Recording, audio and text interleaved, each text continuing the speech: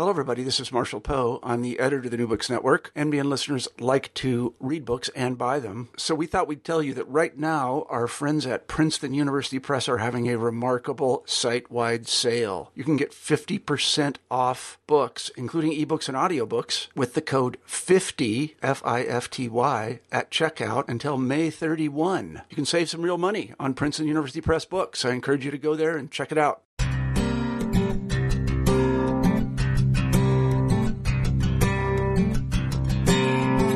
Hello, and welcome to New Books in Education. I'm Trevor Matea, one of your hosts on the channel. Today, we'll be talking to Garrett Kaiser about his book, Getting Schooled, The Re-Education of an American Teacher. And Garrett, welcome to the show. Well, thanks for having me on.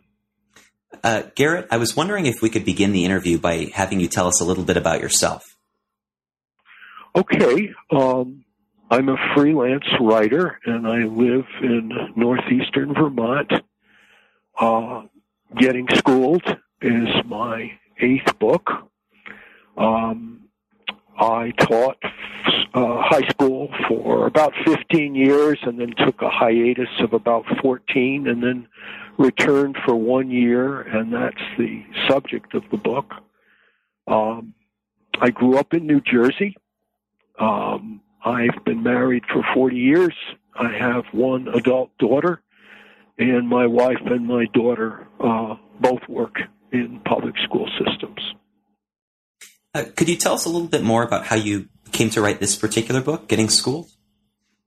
Sure. That year that I went back, the 2010-2011 year after a 14-year hiatus from teaching, was, to say the least, a pretty intense year for me. And it's been my habit whenever going through especially intense or interesting periods in my life to keep a journal. I kept a journal the first time I went to England, and I kept a journal throughout my wife's pregnancy, and I've kept a journal at other times. And I kept a journal during this time. And because the job that I was doing was teaching, I often had to catch up on keeping the journal because I was spending most of my time on preparation and correction. But then when I could manage it, I would note some of what I did so I could go back and reflect on it. When the year ended, I looked through the journal and I decided to write an essay which appeared in Harper's Magazine in the September 2011 issue, and it too was called Getting Schooled, The Re-Education of an American Teacher. And then that essay we pitched for a book, and there was some interest in that project, and I was able to sign a contract and write a book. I'm sometimes asked, did you go back to teaching with the intention of writing a book? Mm-hmm. And the answer is no. I went back to teaching with the intention, as I explain in the book, of helping my wife transition to a better job without our household losing its health insurance. And I tried actually some other things besides going back to a high school classroom, the same high school, by the way, that I taught in the first stint. And this is where I wound up. I think if someone works as a writer, then you're looking at nearly every experience as something that might find its way into a book. But I certainly didn't enter the classroom with the intention of writing a book. And in fact, I had another book under contract at the time, which was eventually published in 2012. It's my book, Privacy. And one of the first things I did after signing the teaching contract was to contact my editor for that book and say, you're going to have to either find me some money and health insurance, or you're going to have to let me take longer to finish this book, because I know enough about teaching to know that once I enter that classroom, I'm going to have virtually no time to write. And that indeed proved true. But my editor was understanding and granted me the extension on my deadline. So I didn't need a book to write. I had a book to write, but I needed other things, and I set about teaching, and that led to the writing of yet another book. Well, as I was reading your memoir, I was actually reading it aloud with my partner, who is a teacher and is now a principal. And the two of us couldn't believe how much you captured in our own experiences and the emotions we've had working in public schools. And this has me wondering what aspects of teaching we can generalize across time and place. For example, what kinds of people choose to become teachers? Well, first I'll say that I'm glad you and your partner found material in the book that resonated, which, for this book amounts to the best kind of review one could get, because the territory and your antenna are going to be higher than most in terms of finding what rings false or true. I'm not sure that my own experience, having only taught in one school and not for my entire adulthood, is sufficient to give a good answer to the question of what kinds of people become teachers. I know that the profession is very diverse and that it contains a number of people with very different backgrounds, very different skills, very different motivations. Your question makes me think of something a good friend of mine once said that I've never forgotten. He's the husband of a teacher, and he taught a little himself. And he said once to me, nobody, not even a farmer, works harder than a hard-working teacher. And there is nothing on this earth lazier than a lazy teacher. And it rang a bell because that certainly had been what I observed. Many teachers, I think, are the first in their families to go to college. Some are the children of teachers. The best of them, I think, are motivated by a passion to impart something that they care about, to work with young people for whom they feel some kind of affinity, and sometimes by a hope that things can be better for others than they were for them, either educationally or sociologically or whatever. If you sort of isolate the people that you think are the best teachers you've ever known, at least some of them were people who struggled as students themselves, either because they found learning hard or because other things were going on in their lives that made it hard, and they have this compelling desire to make things easier for another generation, or at least for some members of that generation, than they were for themselves.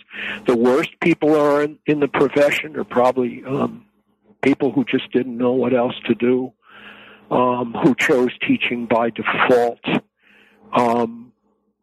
I look at my own college experience, and let's say that the people on the teacher preparation track were not always the most dedicated or studious people on campus. Many of them were people who liked to party, that you didn't run into them in the library, and they took their required complement of education courses, got their certificate, and away they went. Fortunately for all of us, that's not typical of the entire profession. But it is typical of some, and it's not so much, I think, the fault of these people as a system that was created to be, in other words, at some point in our history, the country, developed a college system in order to be a kind of factory farm, just like those that give us cheap chicken and cheap pork, to give us cheap teachers and a mob of them, to see that there were always those people to fill the slots.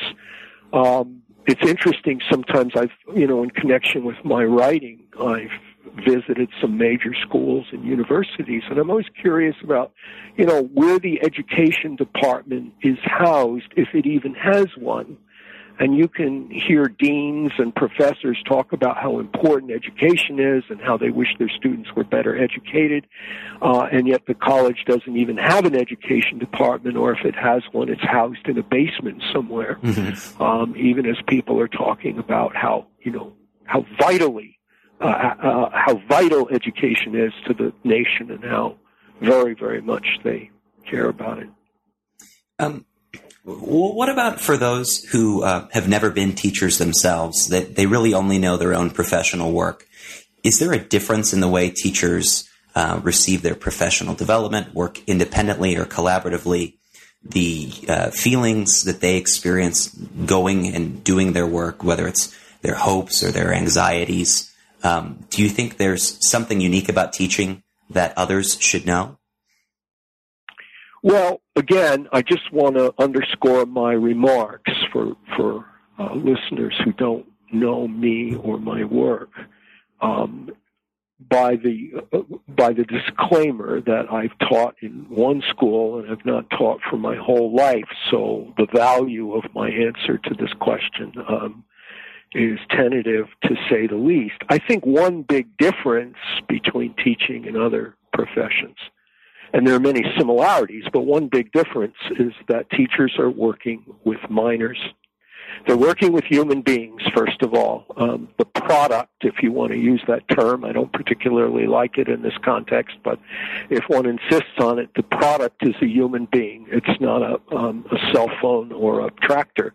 Mm-hmm. And not only is one working with human beings, but with human beings who are not fully formed, who are minors, and so one is in a quasi-parental role. One's going to work outside the home, one's packing a lunch, but one is engaging other human beings in a way that's similar to that of a parent, and that creates a set of unique challenges, unique delights, and certainly unique responsibilities. I think the similarities, and it's one reason I think my book is of interest and of value to people who are not teachers, is that teachers are, part of the same cultural and economic milieu as other workers. And so things, trends, movements, misgivings that enter other workplaces, enter schools as well. And they affect teachers as well, which is why, teachers face things like layoffs, and teachers have things like unions, just as other workers do. I think one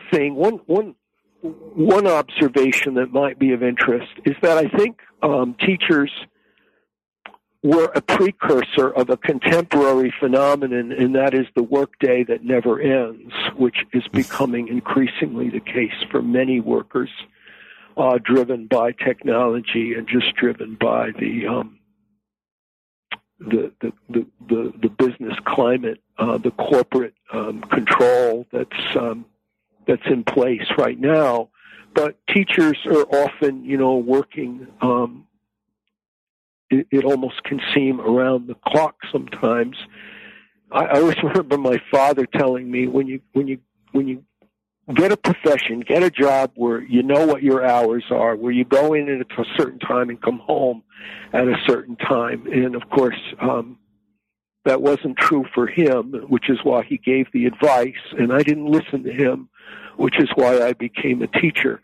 But I think that phenomenon of the workday that bleeds into the rest of one's life has become the case for many, certainly white-collar workers in the nation at present.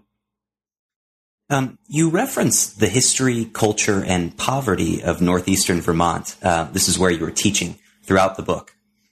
What makes Lake Region High School and other rural New England high schools maybe different than those in other parts of the country?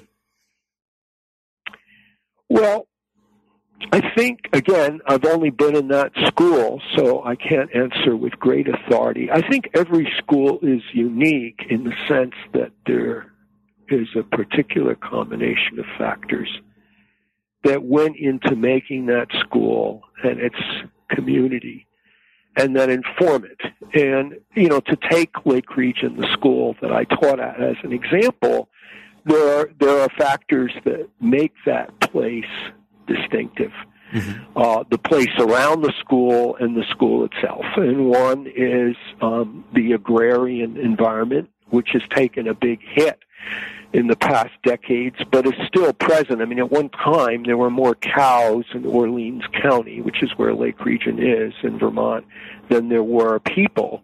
I don't think that's the case anymore, but the farm, the agricultural dimension is still there as an influence, as a context.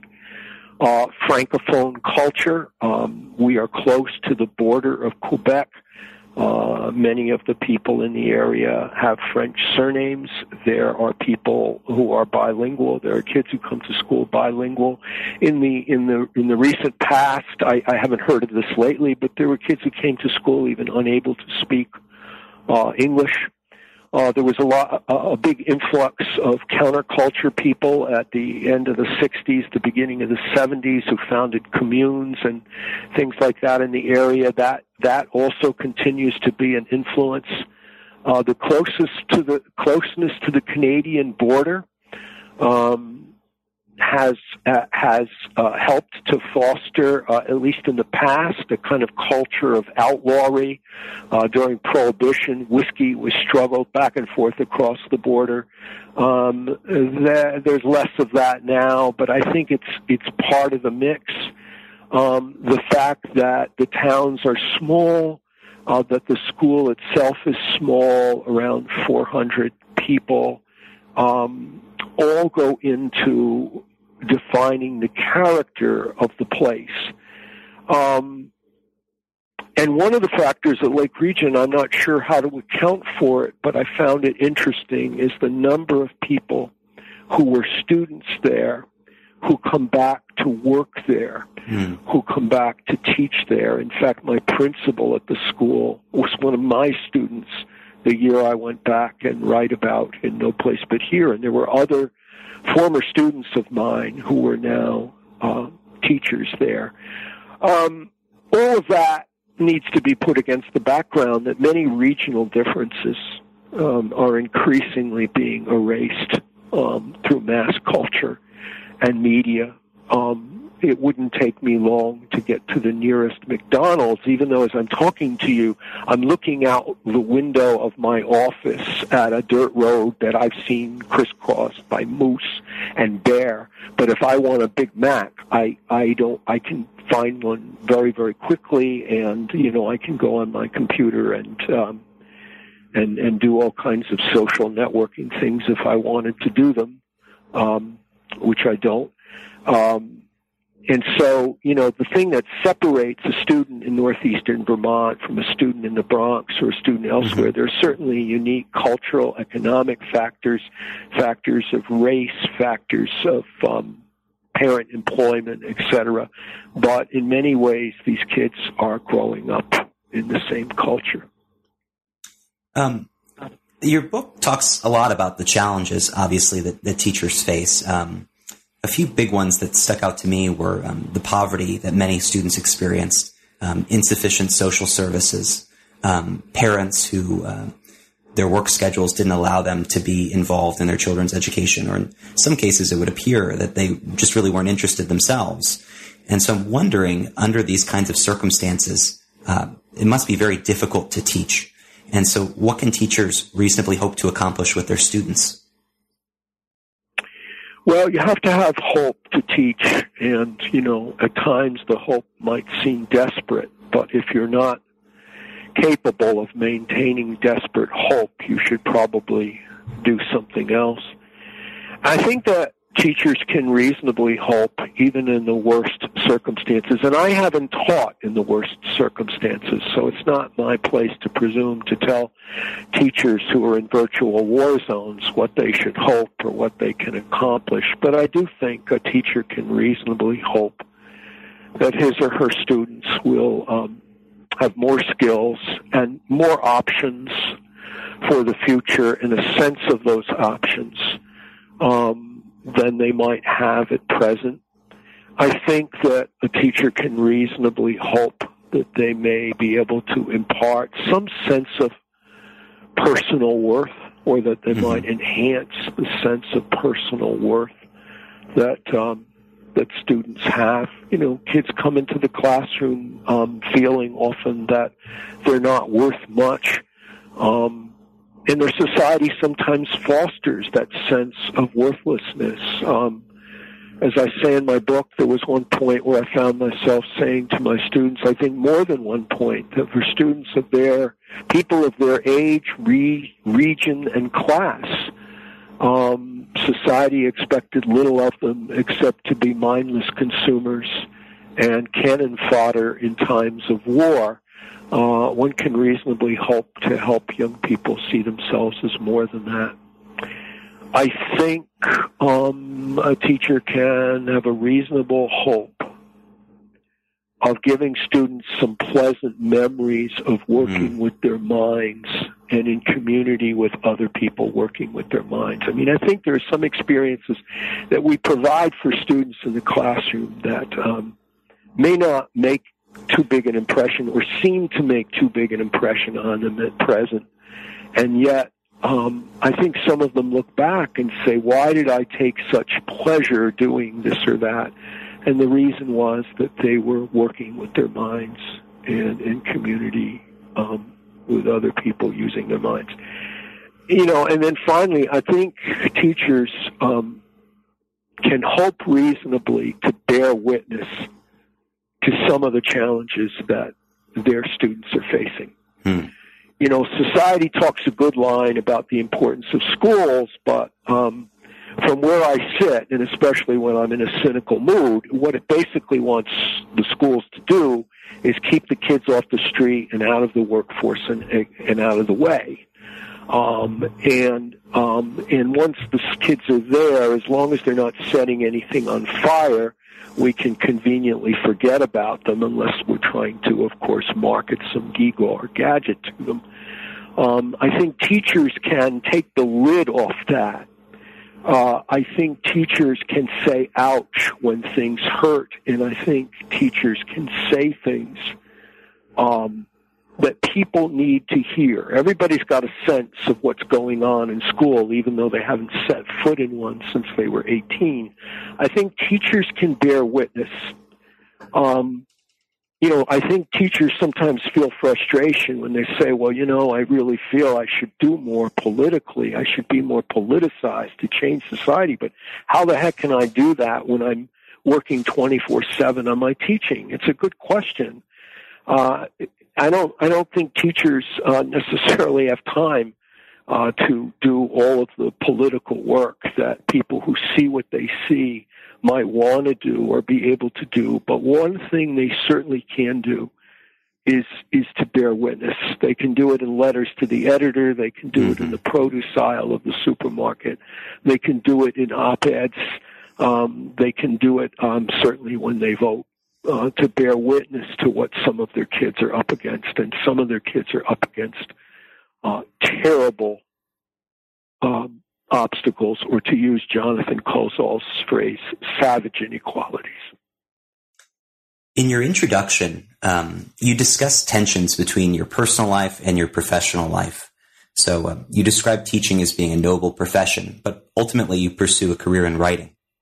At the same time, you describe public education as an important institution for our democracy, but you end up deciding to homeschool your daughter for part of her elementary education.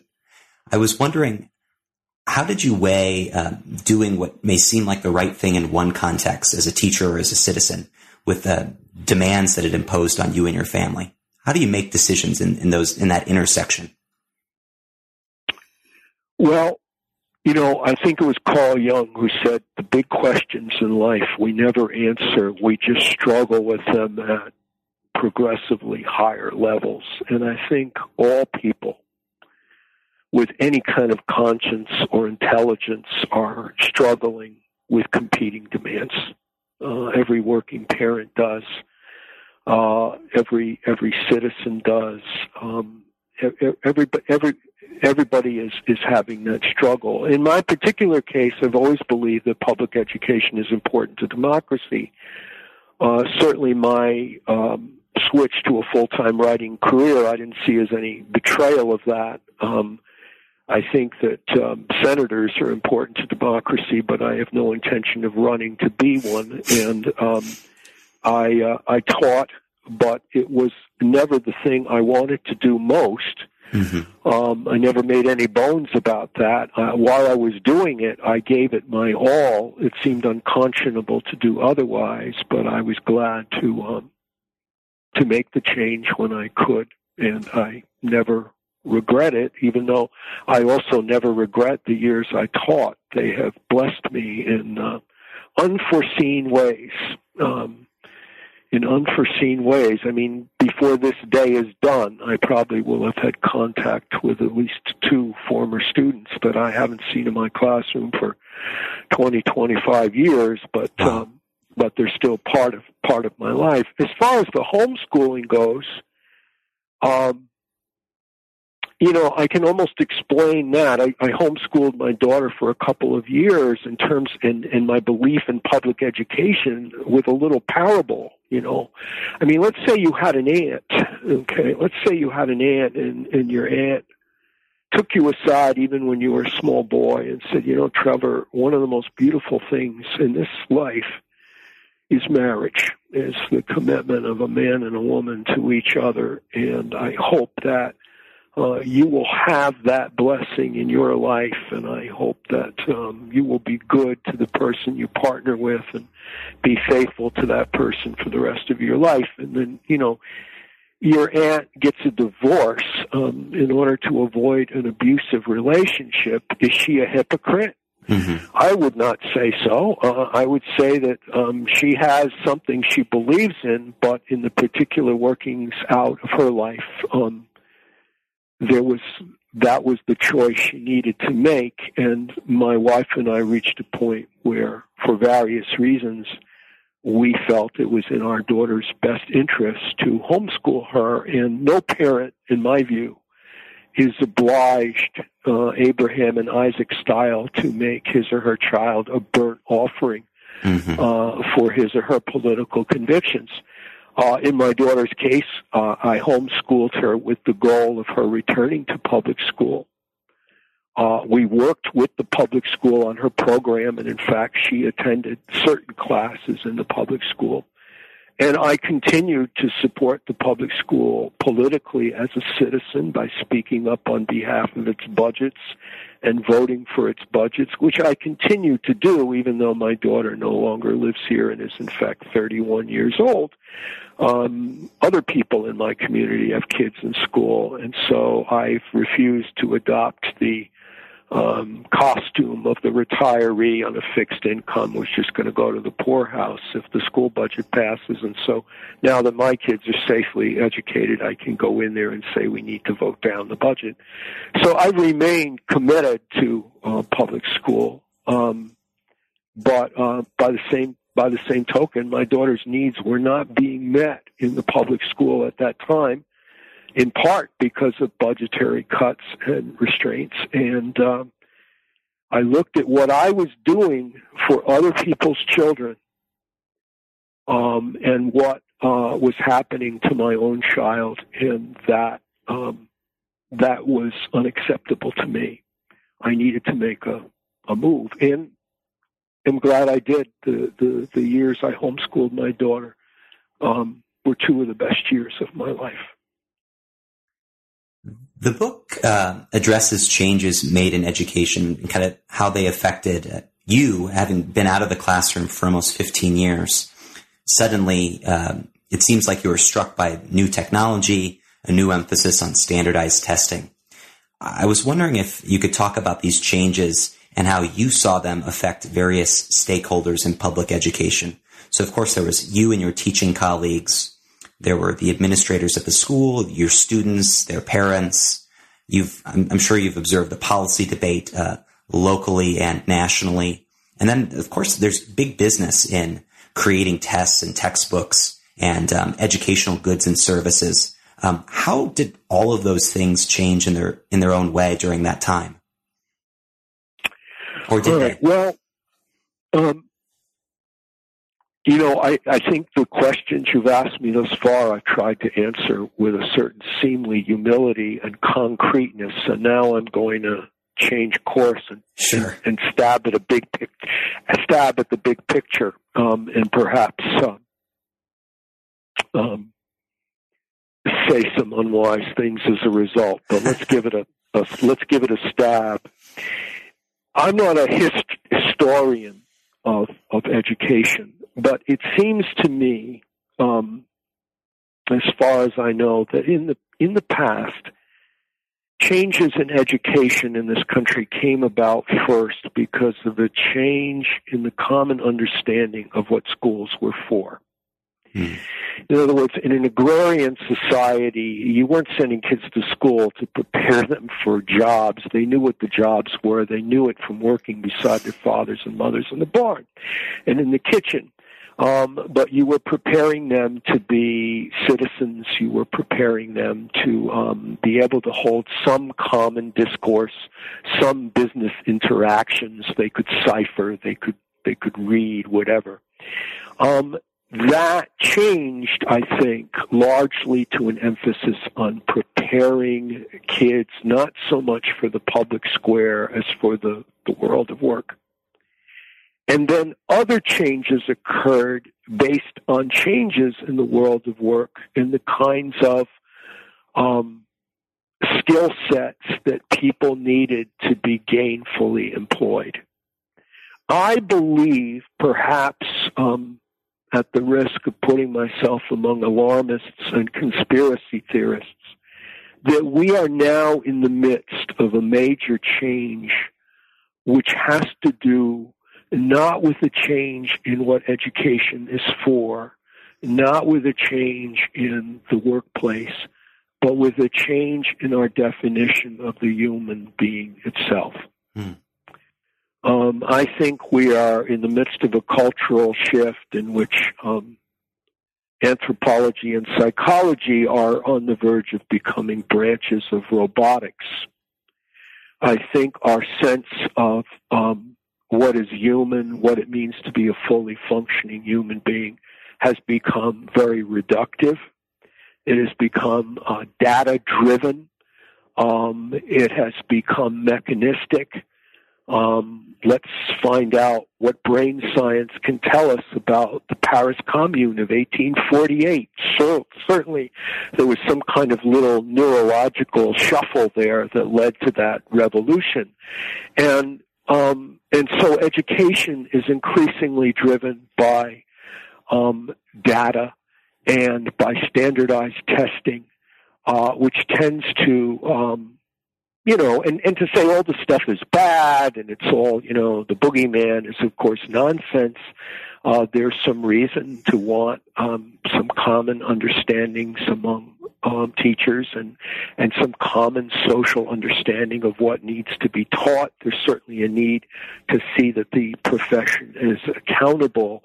But I think that in some ways, if you look at what we're emphasizing in terms of technology and in terms of data gathering and in terms of testing, and what kind of human being we are trying to produce, it raises some questions that I think we should be concerned with. Are we trying to equip the next generation's Martin Luther King, the next generation's Elizabeth Cady Stanton, or are we trying to create the next generation's Mark Zuckerberg?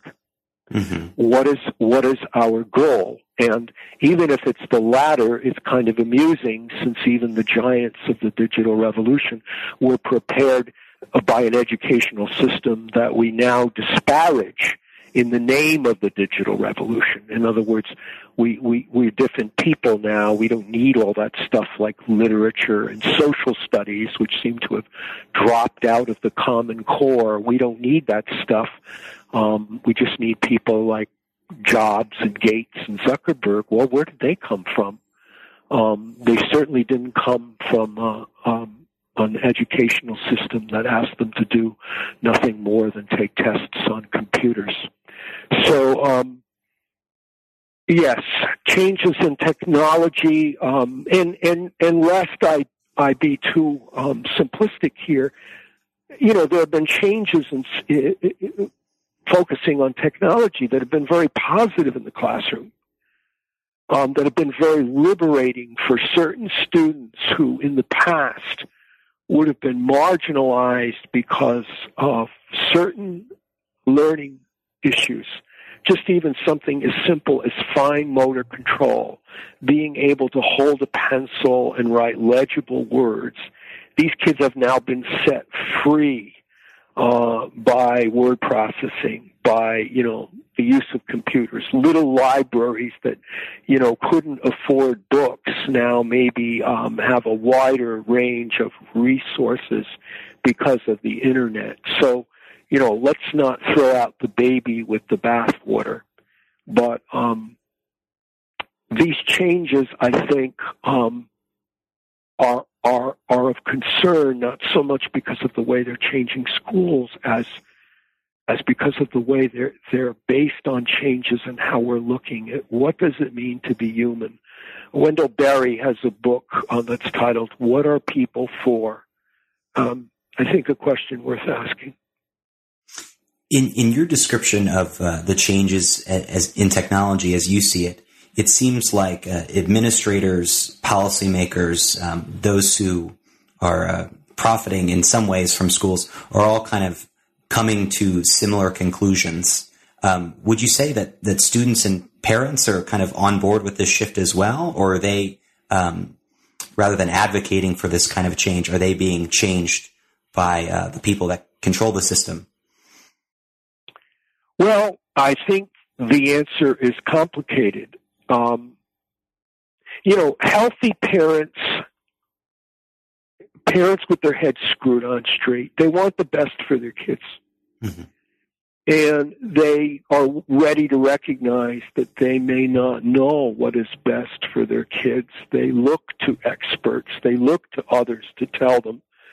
And so in some ways, they go on for the ride, although I think parents and students, too, are raising questions about the direction of education, about the mandates that are handed down from on high. And, if our democracy is healthy, that kind of tension and conflict among all the stakeholders is a good thing, and we can hope it will move us to a better place, that all these moves or counter moves and counter moves will put us on provisionally a saner foundation as far as what we do with our young. And so that's exciting. But it's a bit daunting to me to look at,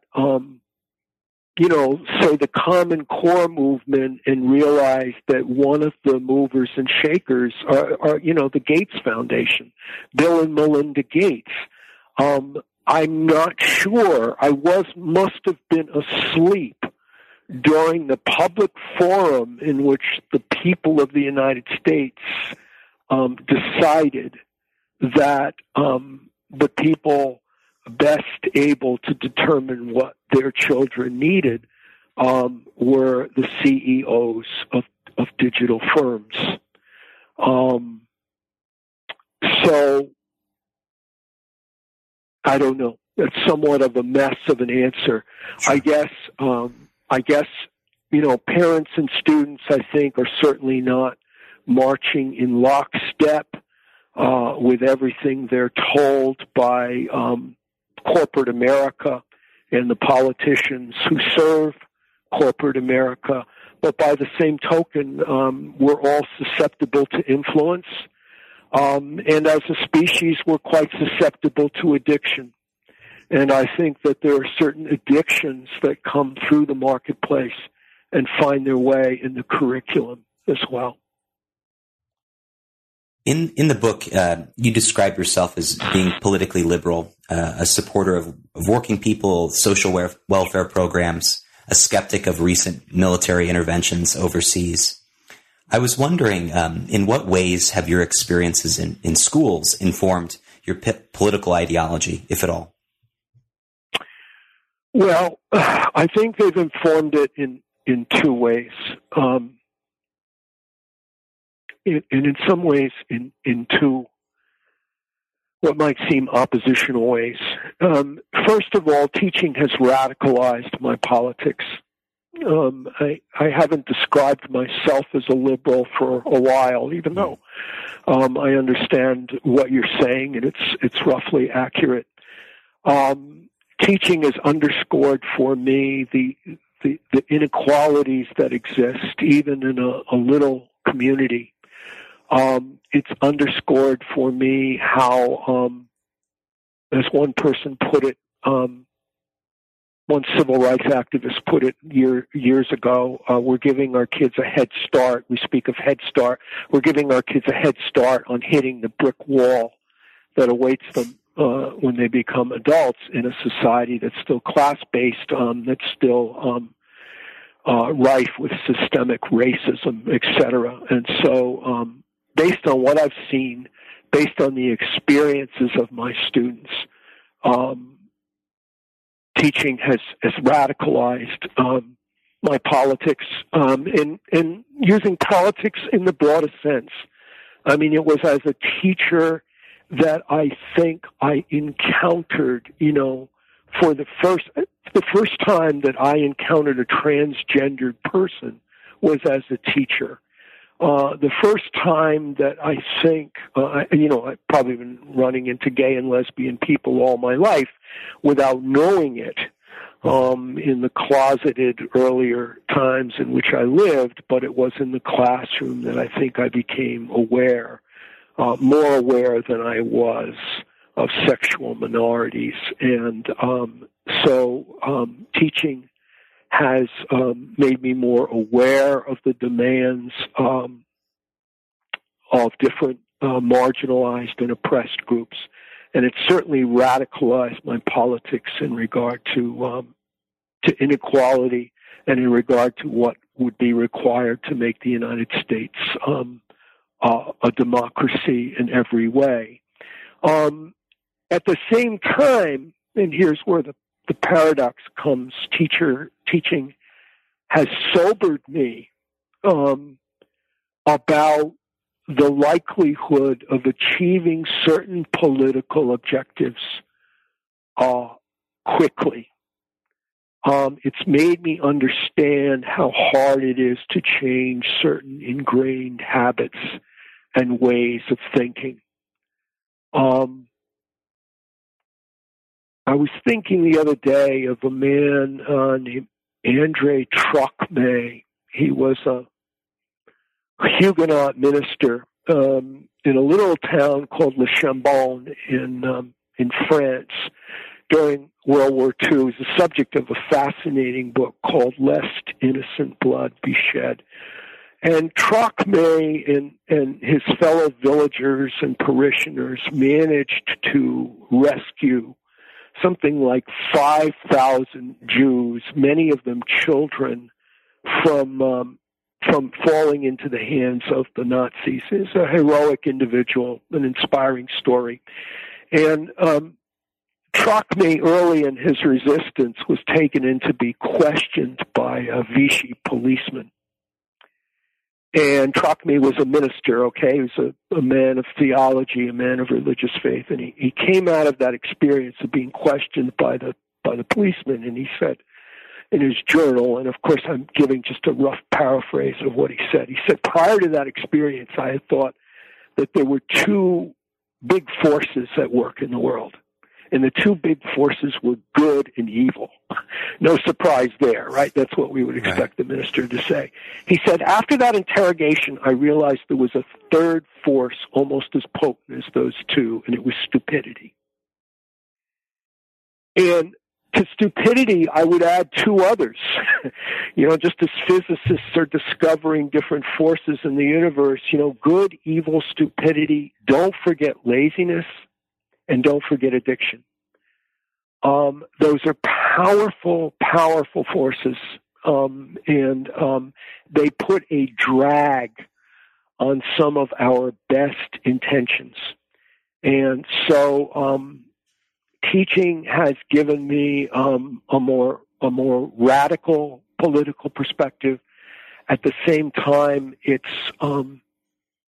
argued for a certain patience, a certain appreciation of tragedy in human affairs.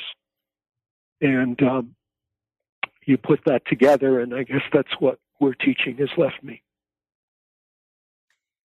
Could you also comment on the operations of local school boards? So for people who aren't parents themselves or haven't interacted with school boards, what is it that they should know about how these bodies typically operate? How do they approach problems in your experience as a parent and as a teacher? Well, goodness.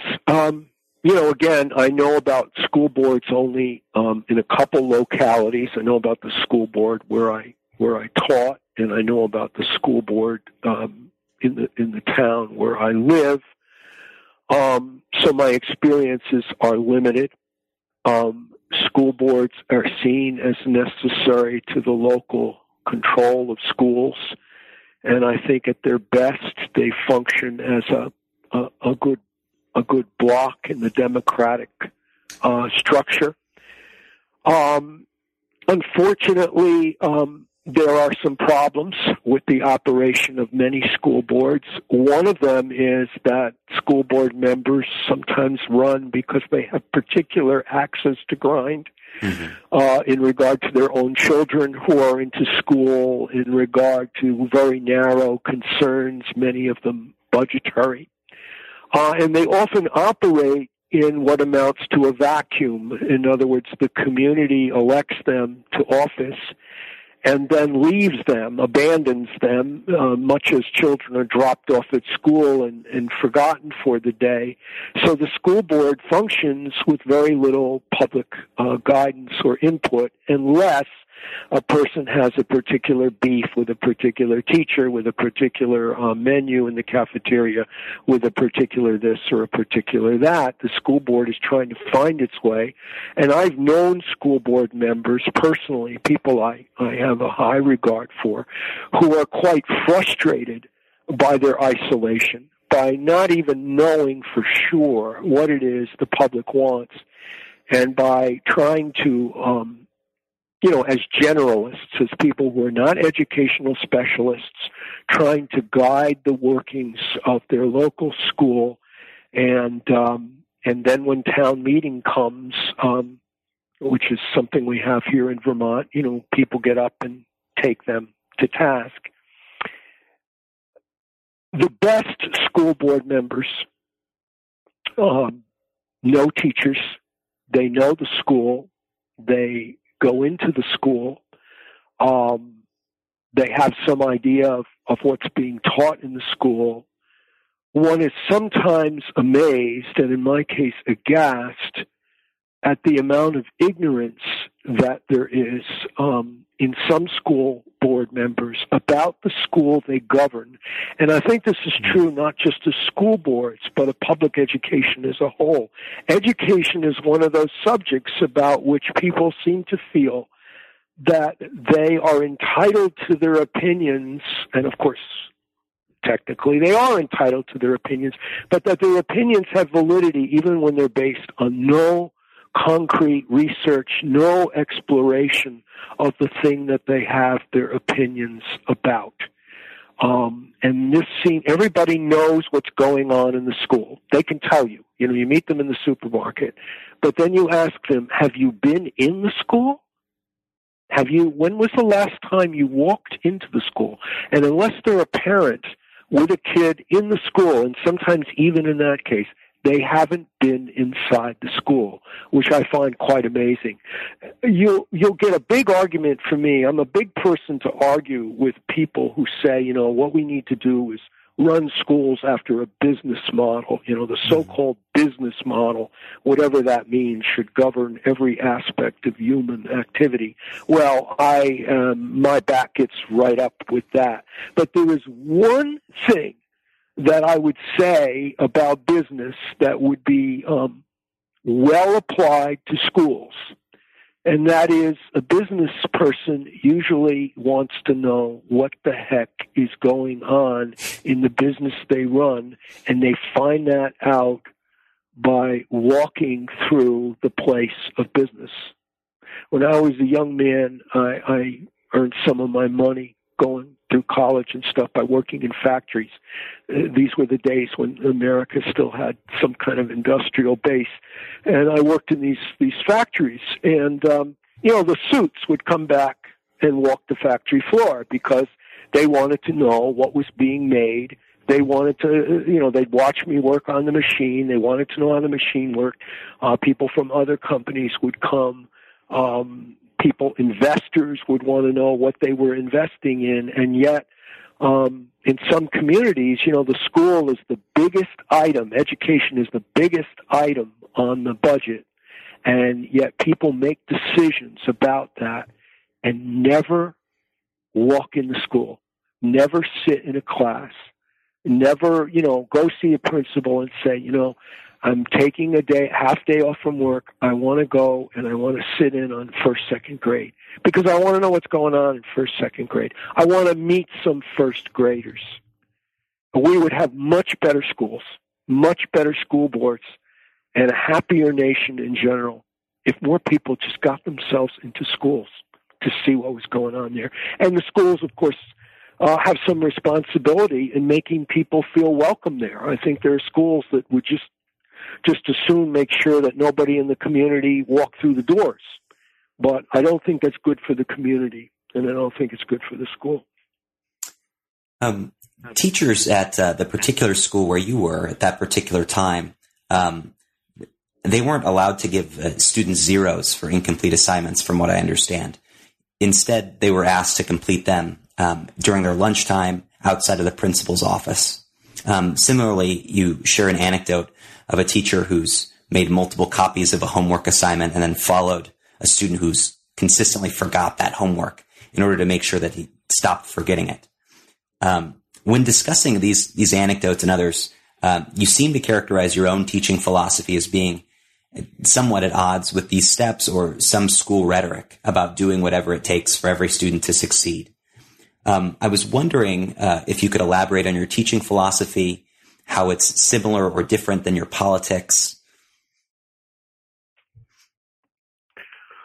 Okay, goodness, that's really a combination of questions, and so I'm going to try to touch on all of them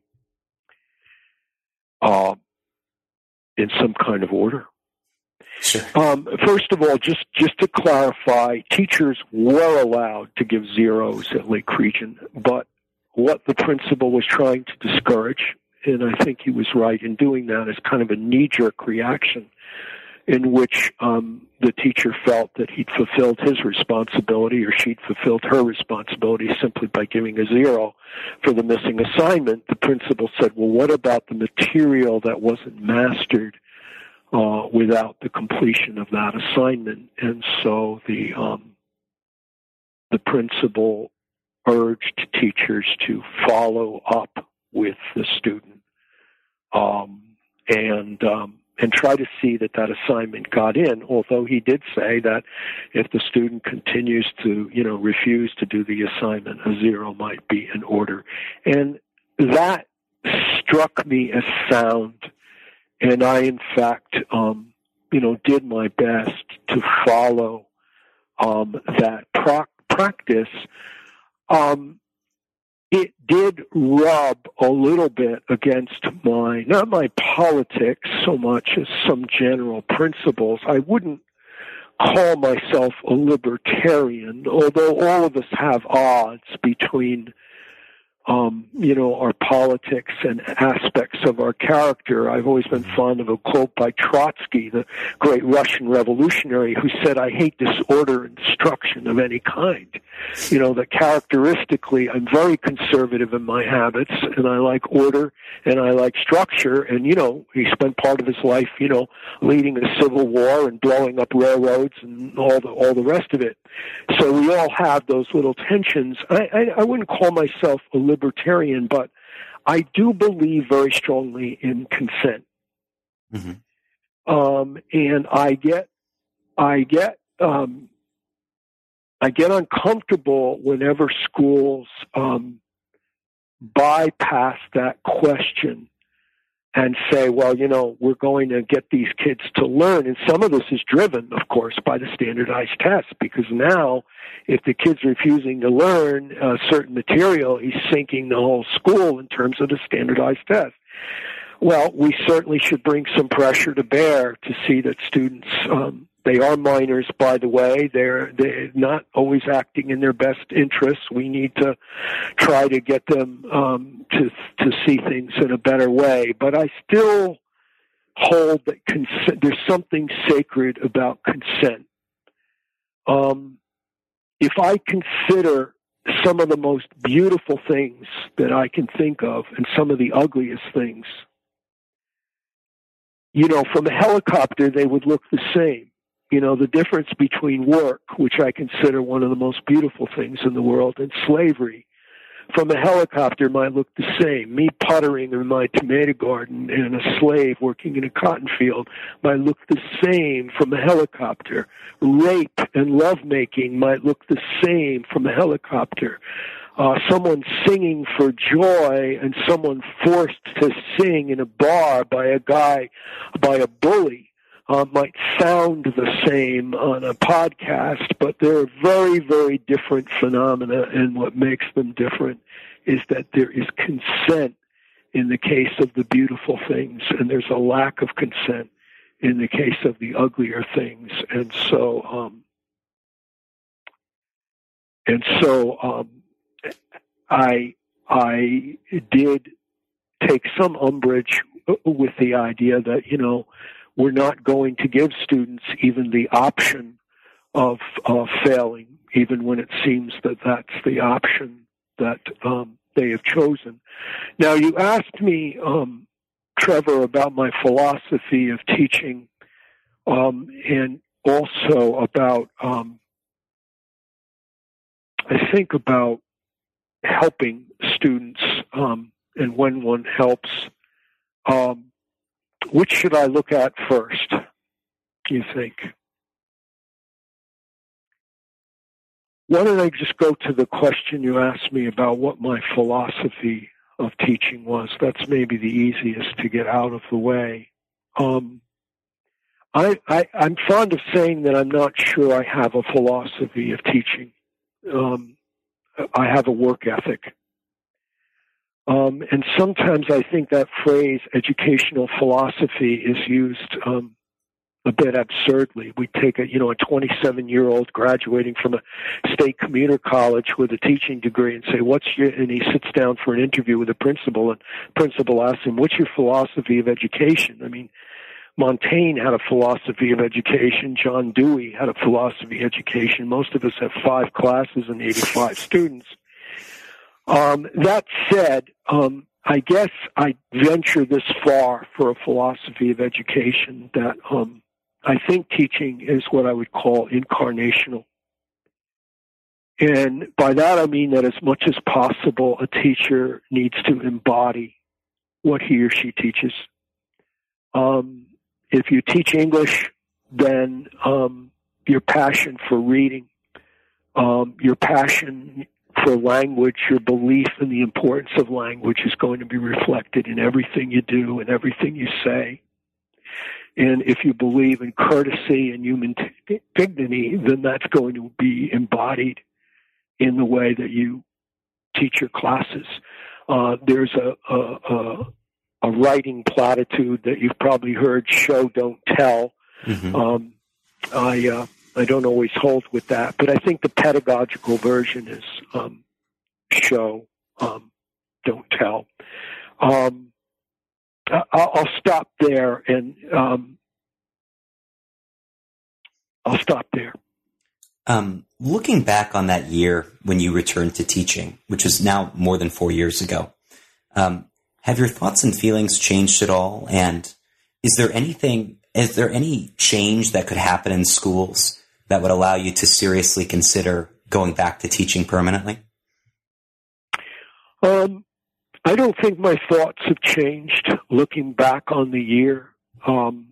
Every so often I may think of something I wish I'd done better that hadn't occurred to me before, but my overall reflections, I think, have changed, and I've not changed, rather, and I'm glad of that, because many of them were positive, especially about, the beauty and the promise that are in youth, and the real dedication I found among teachers that were there, which I continue to find inspiring. I saw it as beautiful then. I see it as beautiful now. As far as if anything would have to change in school for me to go back to teaching permanently, I think the question would have to be rephrased as what would need to change in me, because I'm doing the work I wanted to do even before I entered the classroom, because I think that I'm at my best when I'm working alone, and because I don't intend to go back to teaching either temporarily or permanently. I can tell you some things that might have made me stay longer while I was in it, which may be a roundabout way of addressing your question. I think if I had had more of an ability to have a life outside of school, if teaching had left me more time for my family, if being an English teacher had left me with more time to read literature, how's that for irony? I think that would have made me stay longer. And if the teaching assignment was constructed on a scale that allowed me to feel greater effectiveness. I mean, when you're teaching classes that last 45 minutes, with a class full of 20 kids, do the math. How many minutes attention are you giving to each kid? And then you do a week of that. I think if the school day and the school assignment had been structured in such a way that I felt I could make more of an impact than I was able to make, that would have enabled me to stay. As a footnote to that answer, I would just say that in some ways, certainly not in terms of employment, but in other ways, I am still teaching. This afternoon, I'm going to have a dialogue with a young woman who is got a book she's ready to publish, and wants to talk a little bit about the manuscript and the process, and that is going to be a teaching procedure. In 2 weeks, I'm going to be giving a lecture related to my writing, but on the music of John Coltrane, perhaps for some people who've never heard it. And that also is going to be an exercise in teaching. And I think in some of my writings, I am teaching. I'm certainly learning as I prepare to do that teaching. And so I like to think that in some way I am teaching permanently. But as far as going back to the job of teaching permanently, we should never say never, I guess, but I don't foresee that happening, even if all the changes I'd like to see in schools were to occur. But I would rejoice that others called to teach would be blessed by those changes, and the kids too. Well, Garrett, we've taken up a lot of your time, so I just wanted to ask you one more question, and that is, what's your current project? What are you working on right now? Well, I'm working on several things, in a few different genres. Right at this immediate time, I'm working on an essay about disasters and about human solidarity in the face of those disasters. And there are, of course, other projects around me, but I think I'm going to stop at that. We all have our little superstitions and fears, and one of my fears is becoming a person who spends more time talking about his writing than he actually spends writing. So I tend to play the cards close to the chest when people ask me about current projects, even though I'm always gratified by the question, as I am by yours. Well, as someone who thoroughly enjoyed your book, I look forward to reading that piece when it's published. Thank you for being on the show today. I really enjoyed it.